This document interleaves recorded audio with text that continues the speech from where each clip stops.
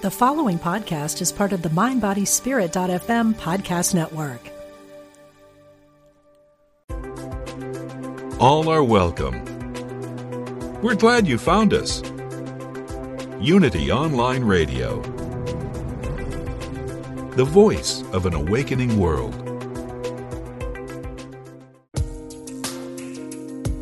Fascinating interviews and compelling conversations. Be present. The Diane Ray Show. Hello, everybody. Welcome to the show today. I'm glad you could take a minute and just be present with me here in this space and time. You know, since the COVID nightmare we've been dealing with, I've been taking a lot of walks, which is actually nice. It's something that I haven't really done before in the past, but for a while there was nothing you could do, to get out. So walking was the best thing. There's this park that I like to walk in here in San Diego. It's called Pioneer Park. And at one point it used to be a cemetery. So there's still some of the gravestones there. And I guess they just left the people there and built a park around it. But I'm always drawn to that. And I like to go and read the epitaphs on the gravestones. And it just reminded me of a very famous epitaph on a gravestone that I saw at one time that really struck me. And it's supposed to have originated in a European monastery. And it's been copied many different times over. But basically it says, "Remember, friend, as you walk by, as you are now, so once was I. As I am now, you will surely be. Prepare yourself to follow me." And when I read that, it kind of sent a chill up my spine, like someone was reaching out from the past and like tapping me on the shoulder, like, hey, this isn't going to last forever. You will be where I am. And it's just, it makes you think, dealing with mortality is a difficult thing to process for a lot of people. And there's a lot of fear and uncertainty around what is really a very natural transition in life. And I just finished a great book this past week about exploring the dying process from a religious, metaphysical, and personal point of view. The Illusion of Life and Death by Claire Goldsberry walks us through the mystery of death and dying and provides a guide to looking at this process with a lot less fear and trepidation. So I have Claire joining me today, and I'm so glad we could talk about this. Thanks for being on the show. Thank you, Diane. It's great to be here. Thank you for inviting me.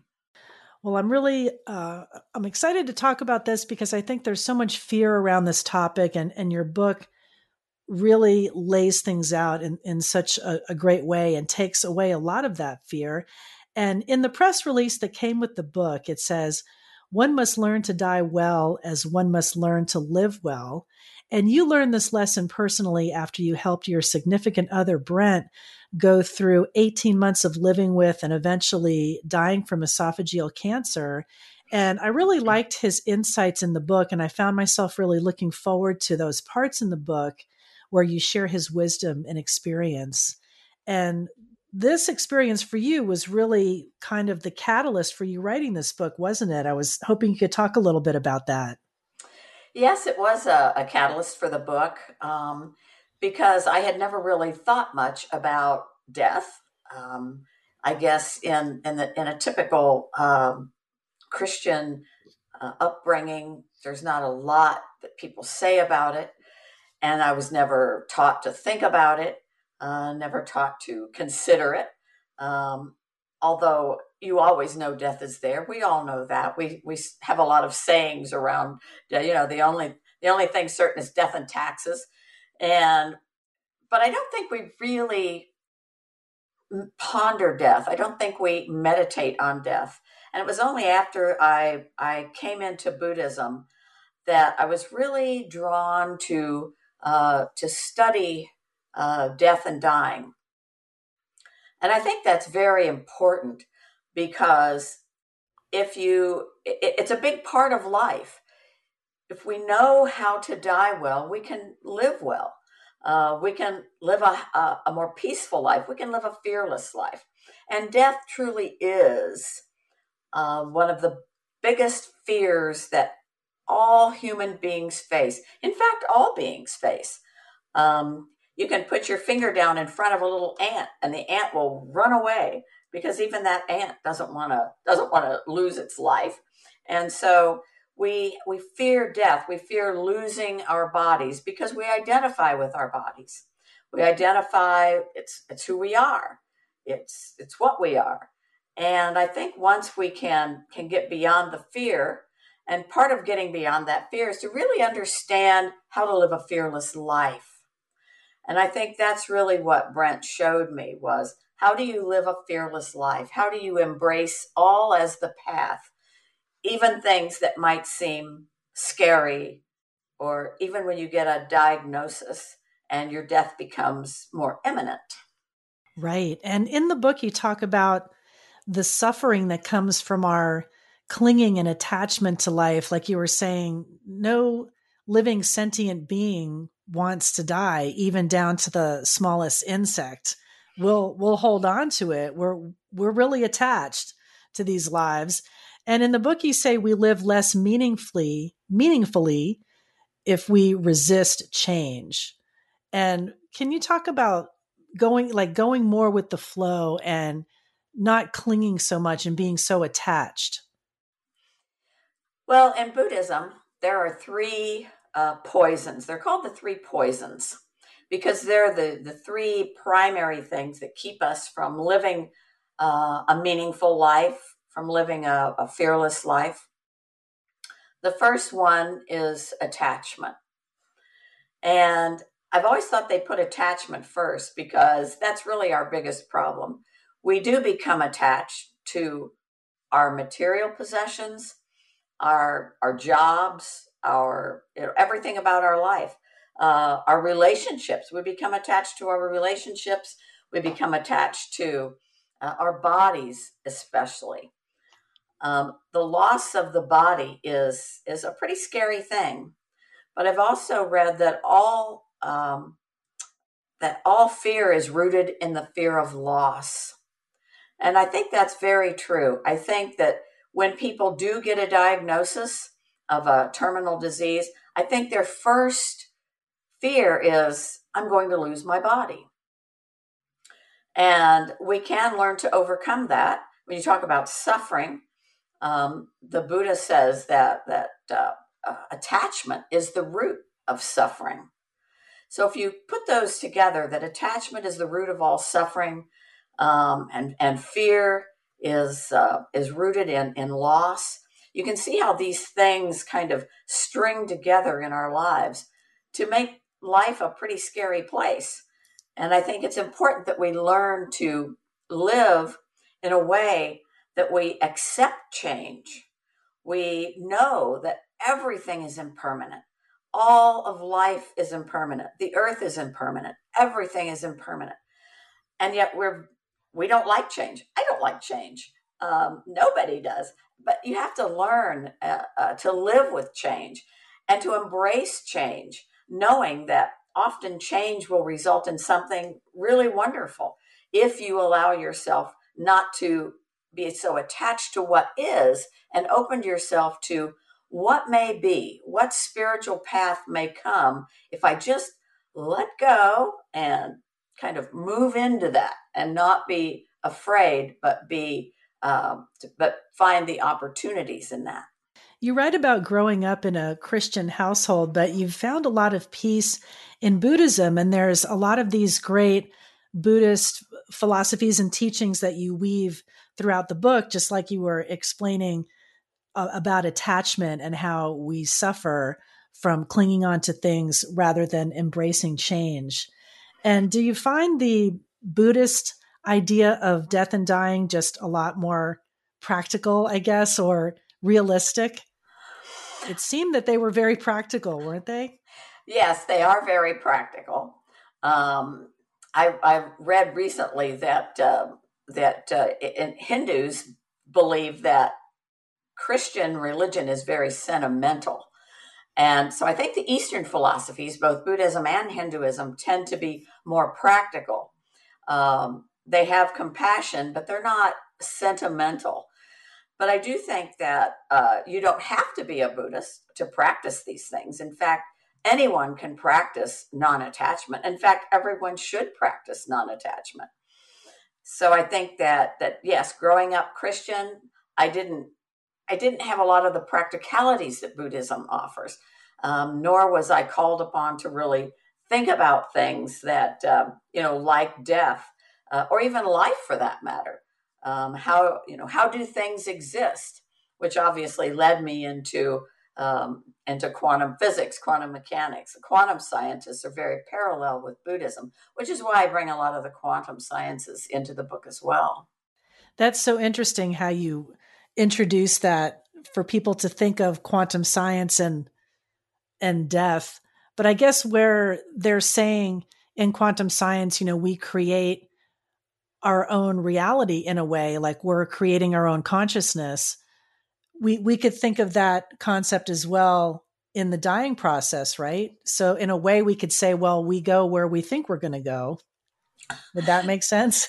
That's true. We create, the mind is a creator. The mind is always a creator. And in fact, one of my favorite sayings from one of my Buddhist teachers was that everything is created in the mind by the mind. Nothing has any inherent reality from its own side.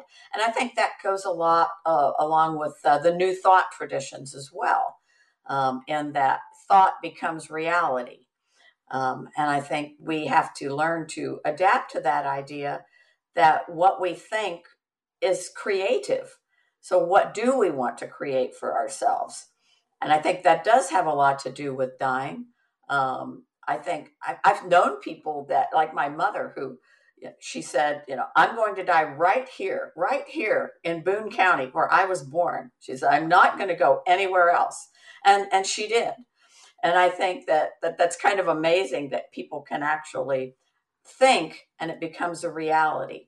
Everything that we see around us is originated in thought, originated in our observation, and became a reality.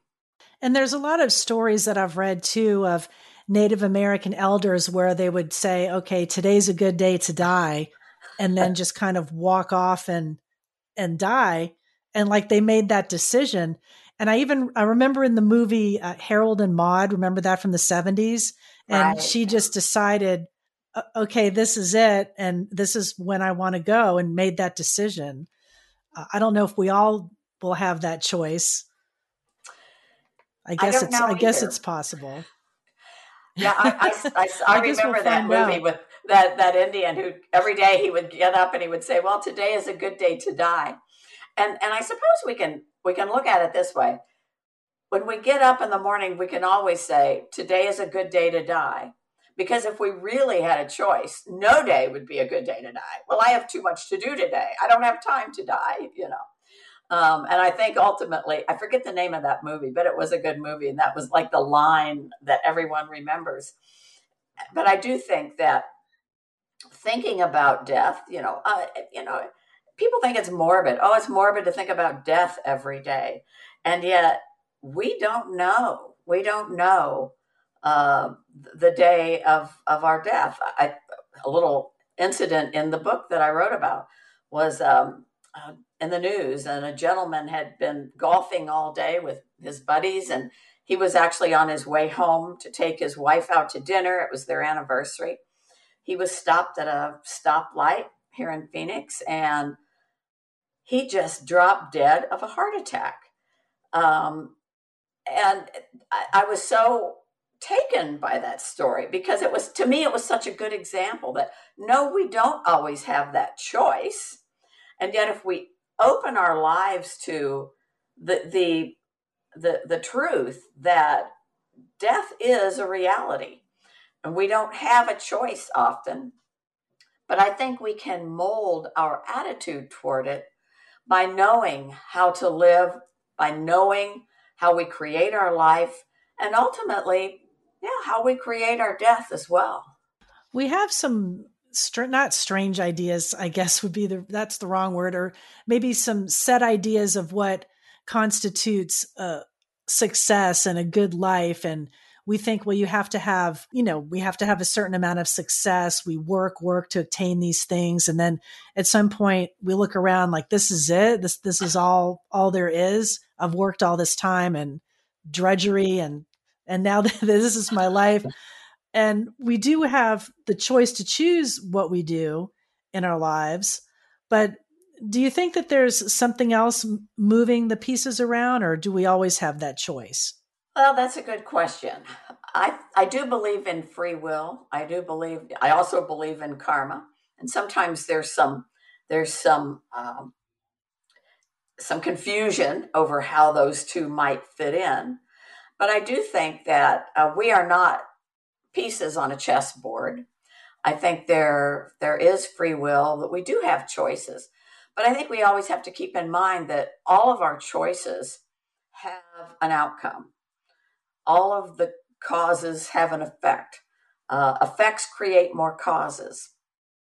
And I think we need to remember that whatever we choose is going to have a consequence. It may not be exactly what we wanted, but in some way we have chosen that through a path we chose to take, through a decision we made. And I do think there is free will. We're not pieces on a chessboard. But I also do not believe in predestination or foreordination, like a lot of the early Christians believed in ancient times. So I think we have to keep in mind that we do have a choice, and our choices do have impacts in our lives. It can create the way we live. It can create the way we die. It can help us live better, depending on how we choose to live. And yeah, at some point we get to this space in our lives that says, "Is this all there is?" I think there was even a song by that. "Is this all there is?" And we start looking around for what is more. And I do believe there's something in us that knows there's more, that there is a different home somewhere, that this is like boarding school, I've always called it, that there is more. And we are guided to find that higher self, that higher being, that higher way of living. And I think that's the important thing, is to recognize that this isn't all there is and never will be. It's how we approach it, and how we live our lives will mean how we realize our deaths. And we're talking a little bit about choice and free will. And there's this saying that I've always heard, oh, everything happens for a reason. And people always say that when someone passes away suddenly, like there was some predetermined reason or someone else beyond us that made that decision for that event to take place. And I've always had a problem with that saying, because I think a lot of times something will happen and we apply reason to it to make sense of it. What do you think about that? And do you think that there's a reason behind everything? Well, I think we as human beings are always looking for the why of things. Why did this or that happen? Why me? Why that person? Why did that child die? Why didn't that child live to be 100? Because of course longevity seems to be the goal for everyone. And I don't think we can always know why. And I think here's where embracing what is, embracing all as the path, becomes very important, because it's not always necessary to know why. It just is. We can't know other people's karma. We don't know what their purpose in life was. We barely know our own purpose. We can barely find our own meaning to our own life. And so to ask why, sometimes we kind of get in this Job situation, where his friends were always adding to, "Oh, you must have done something wrong, Job, or you wouldn't have lost everything. Figure it out. What did you do? Why is God angry at you?" Because I think it gave them the sense that, well, if this can happen to Job, it could happen to us. I mean, one day you could be wealthy and have the world by the tail, and the next day you could be broke and not have anything. And I think that's what, if seeing someone die just suddenly, just for no reason, as you put it, it reminds us of our own mortality. And we have a difficult time dealing with the whys when maybe the why isn't really all that important. And you write about that so beautifully in the book, where if there's a sudden death, and you talk about your father where he was killed in a car accident, and people would say, oh, it's so untimely, it wasn't his time. And I like that you question that, well, how do we know what was his time or not? Exactly. Exactly. We don't know. Maybe that was the right time for That's someone to go. And I think you're right in that. I really think that it was his time. And I think that's the way we have to look at it. It was the perfect time and the perfect way, the perfect place. And as a little elderly friend of mine once told me, all is perfect. And if we can see that, if we can realize that, we don't suffer. Yes. And a lot of times if we're questioning this or asking for someone to give us a reason or an explanation to make it all okay, then that just causes more suffering rather than to accept what is or what's happened. And that there isn't some judgment and you call it the anthropomorphic God. And I think that's so great. Like someone judging and keeping score, that there's a scale, like a Libra scale, the scale of justice that hangs, okay, well, this was the right time for this to happen. And this wasn't fair. And you make yourself crazy thinking like that, right? You really can. You really can, because who are we to really judge, what is fair, what is right, what is wrong. We throw a lot of egoistic judgments into things. And that makes life more difficult to us. And if you go around always looking for the answers or believing that this isn't fair or that isn't fair, or this person, something happened to them, well, that wasn't fair, and yet we don't really know. I've always said karma is the perfect justice. I've written about that a lot in essays, and I really do believe that it's difficult for us as human beings to throw our ego into it and say, well, that's not fair, or that was wrong, or throwing a judgment out there when we really don't know. We really don't know. And you write about karma in the book. And I think it's a really interesting approach to talk about the concept, because we always think of it as what goes around comes around, and someone who does something awful is going to get paid back, tenfold for what they did, and that there's some kind of justice. But I like your explanation of it in the book, that it's really, we get what we deserve based on the life we created on the karma in other lifetimes, right? That kind of carries over. But some people might bristle at that explanation because they wouldn't believe that there are other lifetimes. Right. But it makes sense to me. And they do. And that's the reason in the Eastern philosophies and more Christian people believe in reincarnation. They're starting to believe in reincarnation. And you can't believe in karma unless you also believe in reincarnation, because sometimes life just isn't fair. Why do, like Harold Kushner wrote in his book many years ago, why bad things happen to good people. Nobody's ever written a book about why good things happen to bad people.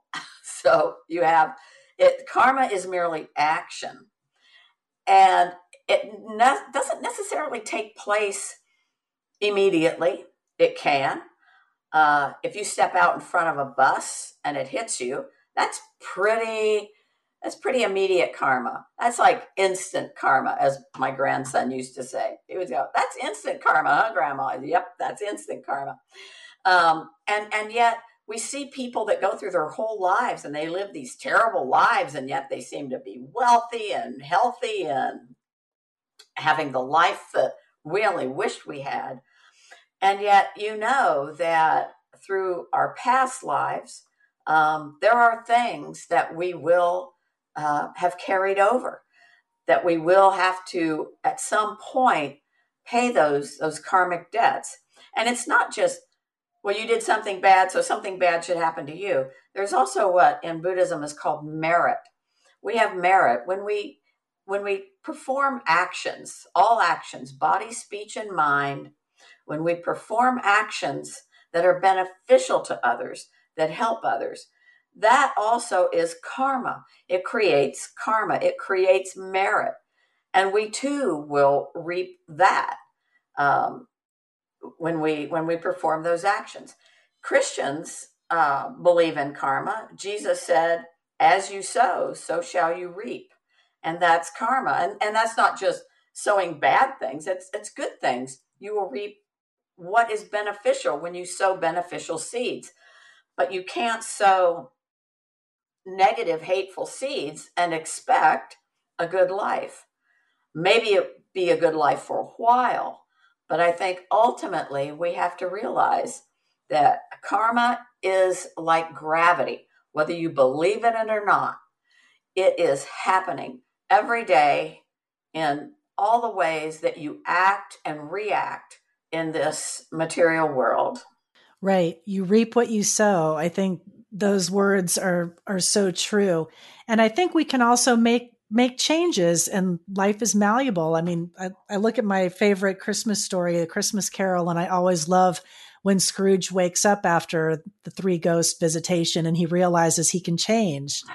And maybe that would cause his karma moving forward to be better again in the next life around. And he spread joy and love for the rest of his days after that, after he had that experience from being such a horrible person before that. So yeah, it's such an interesting concept. We're going to take a short break and we'll be right back to chat more with Claire. And I really love this book and the concepts that she brings up. I really encourage you to give it a read. The Illusion of Life and Death, Mind, Consciousness, and Eternal Being. And we'll be right back. We are spiritual beings having a human experience. Welcome to Unity Online Radio, the voice of an awakening world.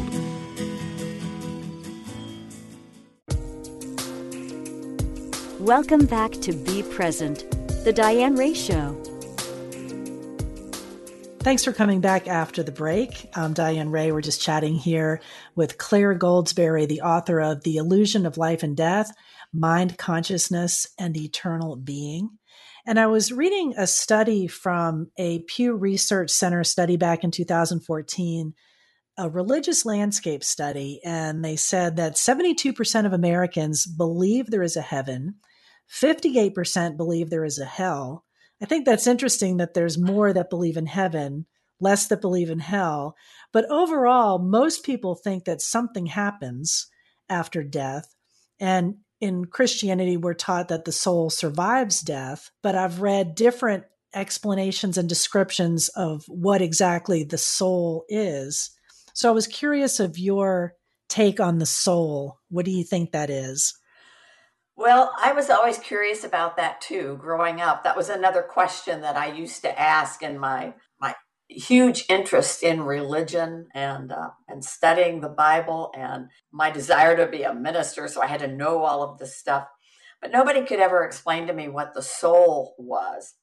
I found that answer really in Buddhism, oddly enough.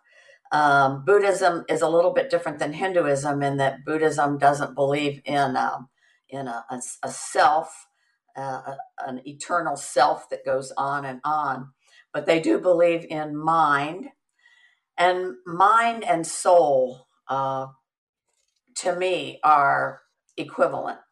When you look at the Greek word for mind, it's psyche.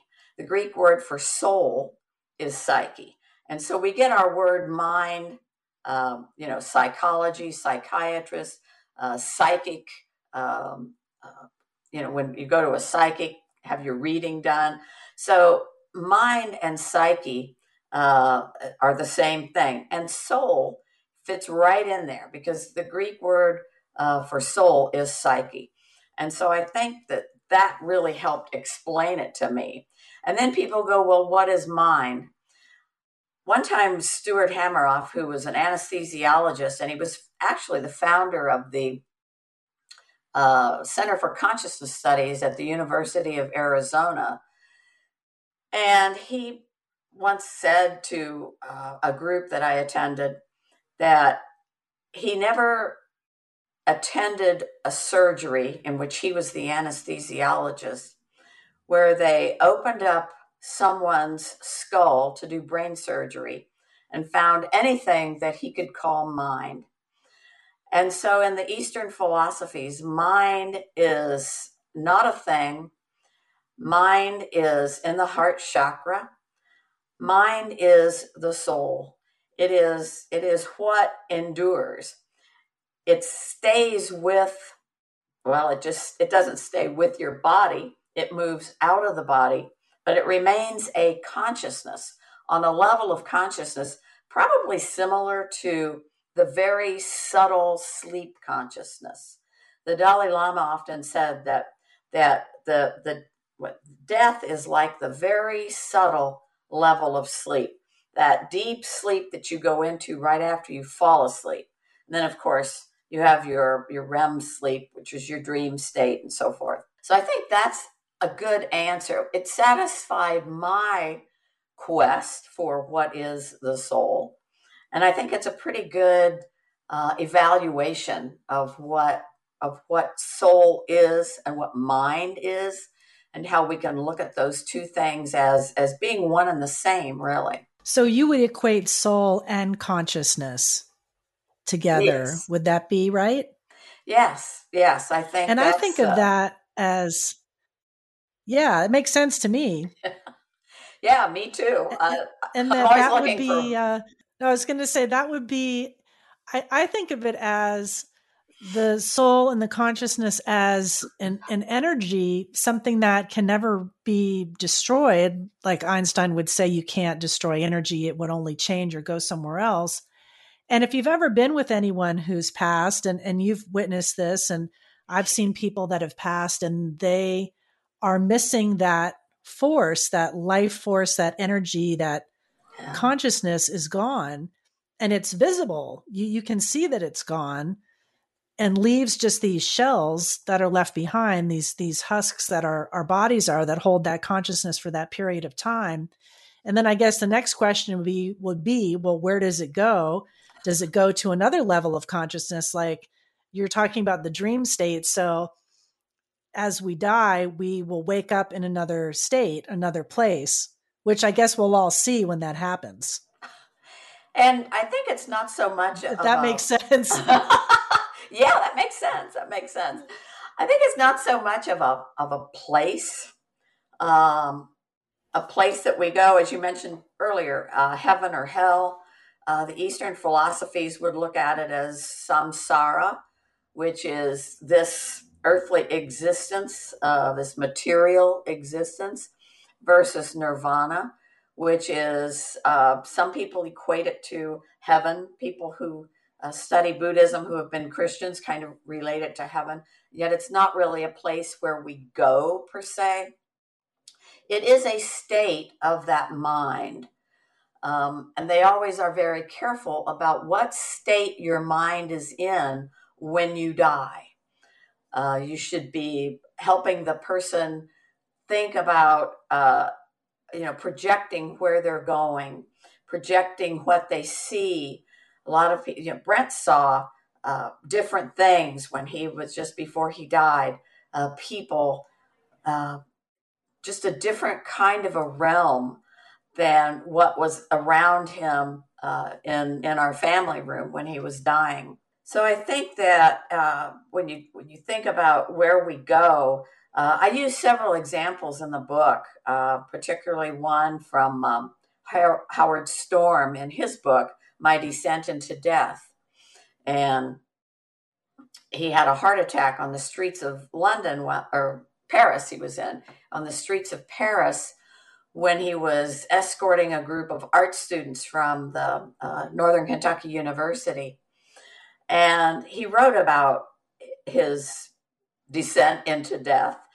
And rather than seeing beautiful, wonderful things that he was, used to hearing people say, oh, it was light and it was music and, oh, everybody loved me. And Howard Storm had a very different experience in that what surrounded him were demons approaching him and clawing at him, and he became very afraid until he realized that those demons were of his own ego. They were of his own making, because he'd always been very materialistic. He was unhappy because he never became a great artist. It was always his goal.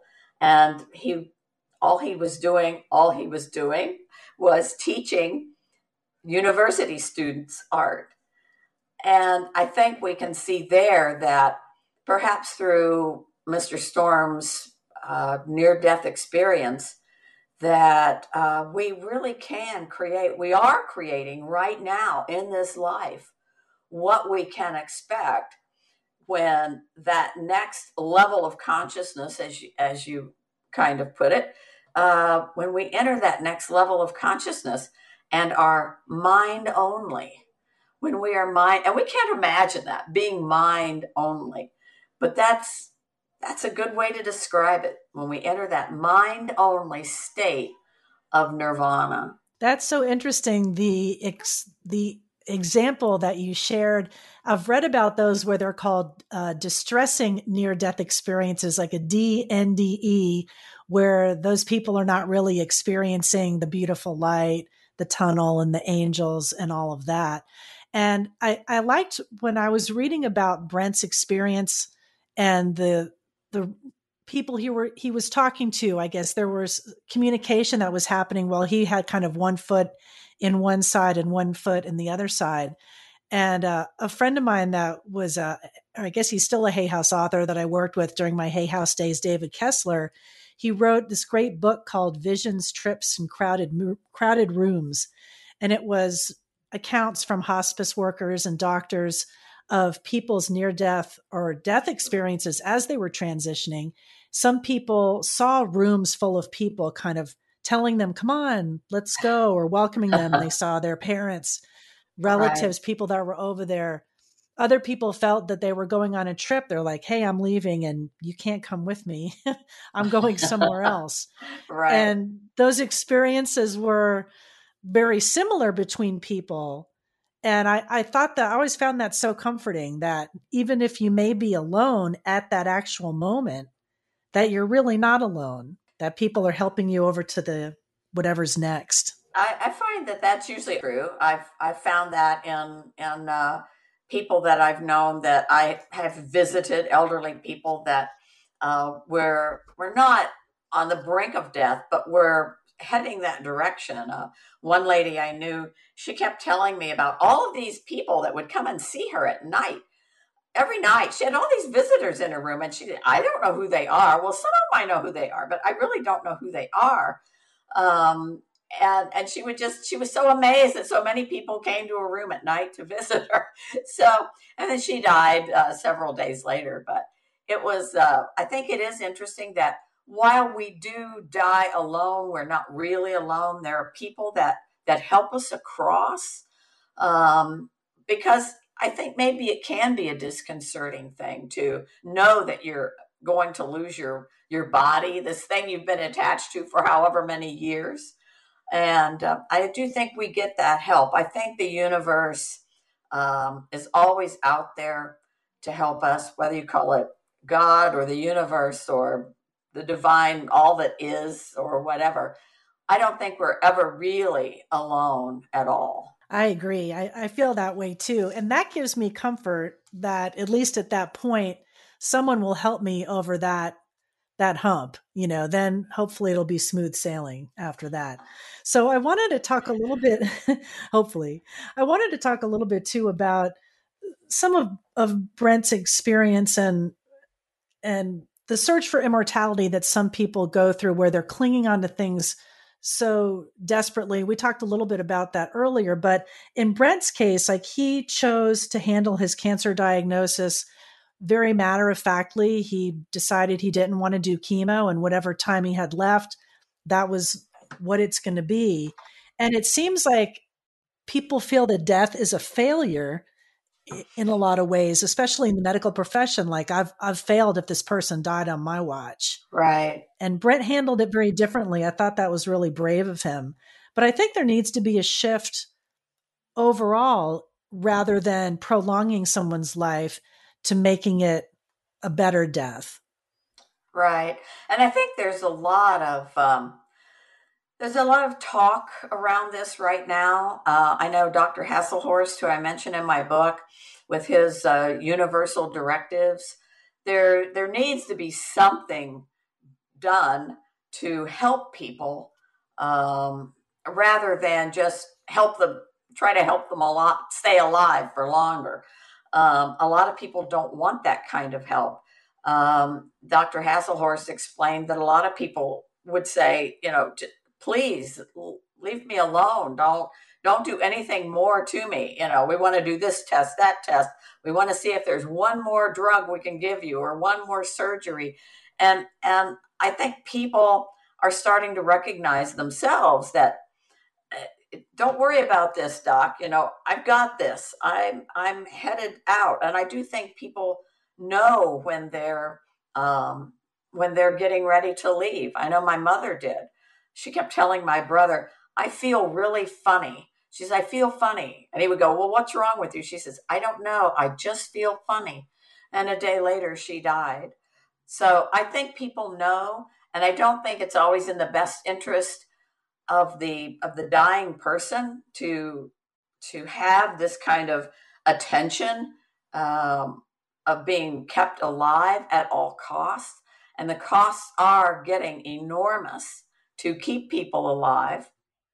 So I think we need to learn to live better and to die better. And if we know how to die better, perhaps we'll know how to live better. And it will be less stress. It'll be less suffering overall. Suffering in life or suffering when we're dying. Exactly. And that's what your book shares and explains to people, that you can have a good death. It's not a failure. And I remember reading a story about Charles Schulz, the cartoonist, and it was in the paper before he was going to die. And people were supposed to pray for him to keep him alive after he had been fighting cancer. And rather than celebrate his life, it was, let's make sure he stays alive. I mean, I just think that things can be reframed rather than the death be a failure or something that you wouldn't celebrate. Like, look at everything he left us. I thought that was interesting. The difference. That is interesting. You do hear a lot of people will say, oh, my father or my mother or someone is dying, pray for them, that they'll get well. I know after Brent died one time, my good friend who I met at a New Thought Tradition church, that she had said, you need to go there. And so I went and really found it interesting. And I used to tell Diane, I used to say, said, Brent got the ultimate healing. And she and I decided that death is the ultimate healing. And if you think of it as that, and not as a failure or, a disappointment that, we prayed for this person, but they died anyway. What happened? How could this have happened? And you think of it as perhaps it is the ultimate healing. They're free from the suffering that the physical body causes. And I really think that we just need a different way of looking at it, and perhaps praying for that person's highest and best good, whatever that is, because we don't know their karma. We don't know what their highest and best good is. So I think it's important that we not think of death as a failure or a horrible event, but that this was that person's highest and best good. This was the life they were called to live and the death that they were called to have at the right time. Yes, absolutely. I just think we need to shift that thinking. I remember when my father passed away and he had struggled with Alzheimer's, and I wanted him to be out of suffering. So in that case, I was I was praying for, can you just please release him from this? Let him go, instead of having to just drag on that that whole process, but it's painful. And we didn't, like It is. talked about in the beginning, we attach, we don't like to think about letting go when That's that's going to right. happen. And one of the things that you mentioned in the book as well is talking about meditation and how that can move us into a space where we can better understand the dying process. And I thought that was interesting. How do you work with that with meditation? Well, there was a special meditation that we used to do when I was when I was taking classes at the local Buddhist center, and it was called Meditation on Our Own Death, and it was really to help us all to prepare for our own death, and it basically consisted of taking a look at our physical body and what it is, how it is impermanent, how that every cell of our body dies. We visualize all of our cells dying and regenerating over our lifetime, knowing that the body we are in now is not the body that we had the day we were born. Our cells have exchanged. Old cells die, new cells come, and look at it that everything about our body is impermanent, and then visualize that body ultimately just going away, and our soul, our mind in the heart chakra, rising up and leaving through the crown of our head, through our crown chakra, and not even needing the body anymore to go on. That we do go on, and I think that's really helpful. Some people found it very, I guess, gruesome, or they didn't really like the meditation on our own death. I actually found it really comforting, actually, because as I've said before, and as Buddhists always say, death is certain. The time of our death is uncertain. Always be prepared. So I think that's important. Right. And do you use meditation daily just to kind of help you sort through things? Like, do you have a practice that you like to use yourself? Well, I've always had a practice of contemplation. I guess I'm a poor meditator. I'm a great contemplator, I guess, because I've always been a great daydreamer ever since I was a little kid. I was just always, out there somewhere thinking of something. But I read, I read and study every morning. I contemplate what I read. I write in a journal. Obviously, I'm always writing. That's my habit, my obsession, and my profession. So, and I think that does help. And to do some meditation and just kind of quiet the mind and allow the thoughts to kind of go away like a cloud. That kind of helps me prepare for the day, actually. Oftentimes I get good ideas for my next essays, things like that. And I think it's good to have a practice. And I think that's one thing that Buddhism has given me, is this idea that you need a practice. And whatever your needs are is to have a practice that helps you meet those, whether it's prayer, reading a chapter in a book every day, a spiritual book, a religious book. I think it's helpful to have that practice. Very helpful. I'm not a great meditator either. Like you described, sometimes I have a hard time not attaching to my thoughts, or I'll be sitting there trying to meditate and then I'll think, oh, tuna sandwich or something. What's for lunch? Something like that. So I really enjoy walking meditations. I think that's really helpful. Like the park I described at the beginning of the show, I always like to go to this particular park and I'll walk around there and then walk around the neighborhood and try to be in silence. That's really helpful. It was funny when I first started trying to meditate, I thought I had to have the right music and the perfect situation and sit in the right way. And it really works the best for me just to be quiet. And I think walking is a great way to do that. If you're not good at sitting, you might want to try that. Yes, walking is a good idea. Thich Nhat Hanh developed a walking meditation that he used to do with his students at Plum Village. He would do walking meditation, and I know one of the times that I do remember my what I call my sort of enlightenment experience, and I was walking my Doberman just on the sidewalk down the city street in the neighborhood, and thinking what a gorgeous April evening it was, and the sky was so blue and the trees looked so green, and the next thing I knew, everything was just this clear white light in my mind. There was no sound, there was nothing. And I felt this tingling in my crown chakra, this just very, very active tingling in my crown chakra. And it was like, I don't know where I was. I was obviously nowhere really. When I came back out of that, my dog was sitting there looking up at me like, what's going on? And it was just an amazing experience. And so you don't really have to be on the cushion. As one gal said one time, she said, well, I know what I need to do to be enlightened. I need more time on the cushion. And I said, no, you just need to be aware wherever you are.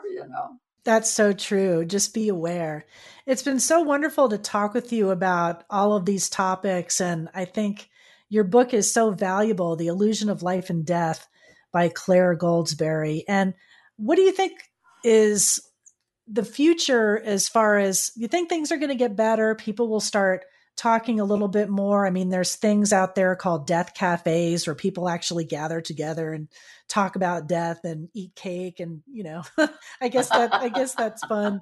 And legislation is passing in some states that are allowing terminally ill people to have assisted dying. Do you think we're moving in the right direction? Things are getting better? I think we are. I know when I was trying to think of a title for the book, you can't even believe how many books on death and dying there are out there now. And I think people are becoming aware, and I think it will get better. And I think the one thing that I like to leave with people is one thing that Brent said just before he died, and that was, dying is so easy. It's just so easy. I thought it would be harder than this, but it's not. It's so easy. And I think that's good to remember. That's comforting. That's a great way to wrap up. And I want to send people to your website if they'd like to find out more about you and have any questions. And the best place to go is clairegoldsberry.com.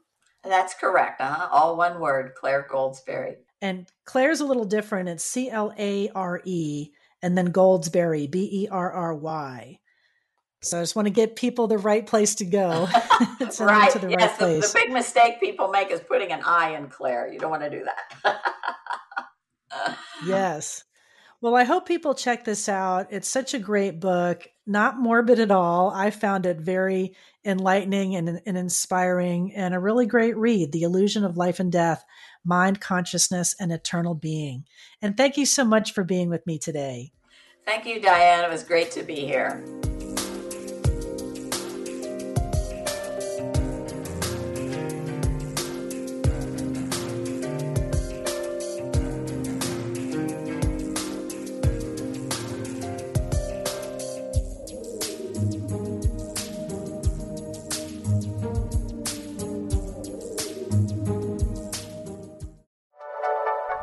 Thank you for listening.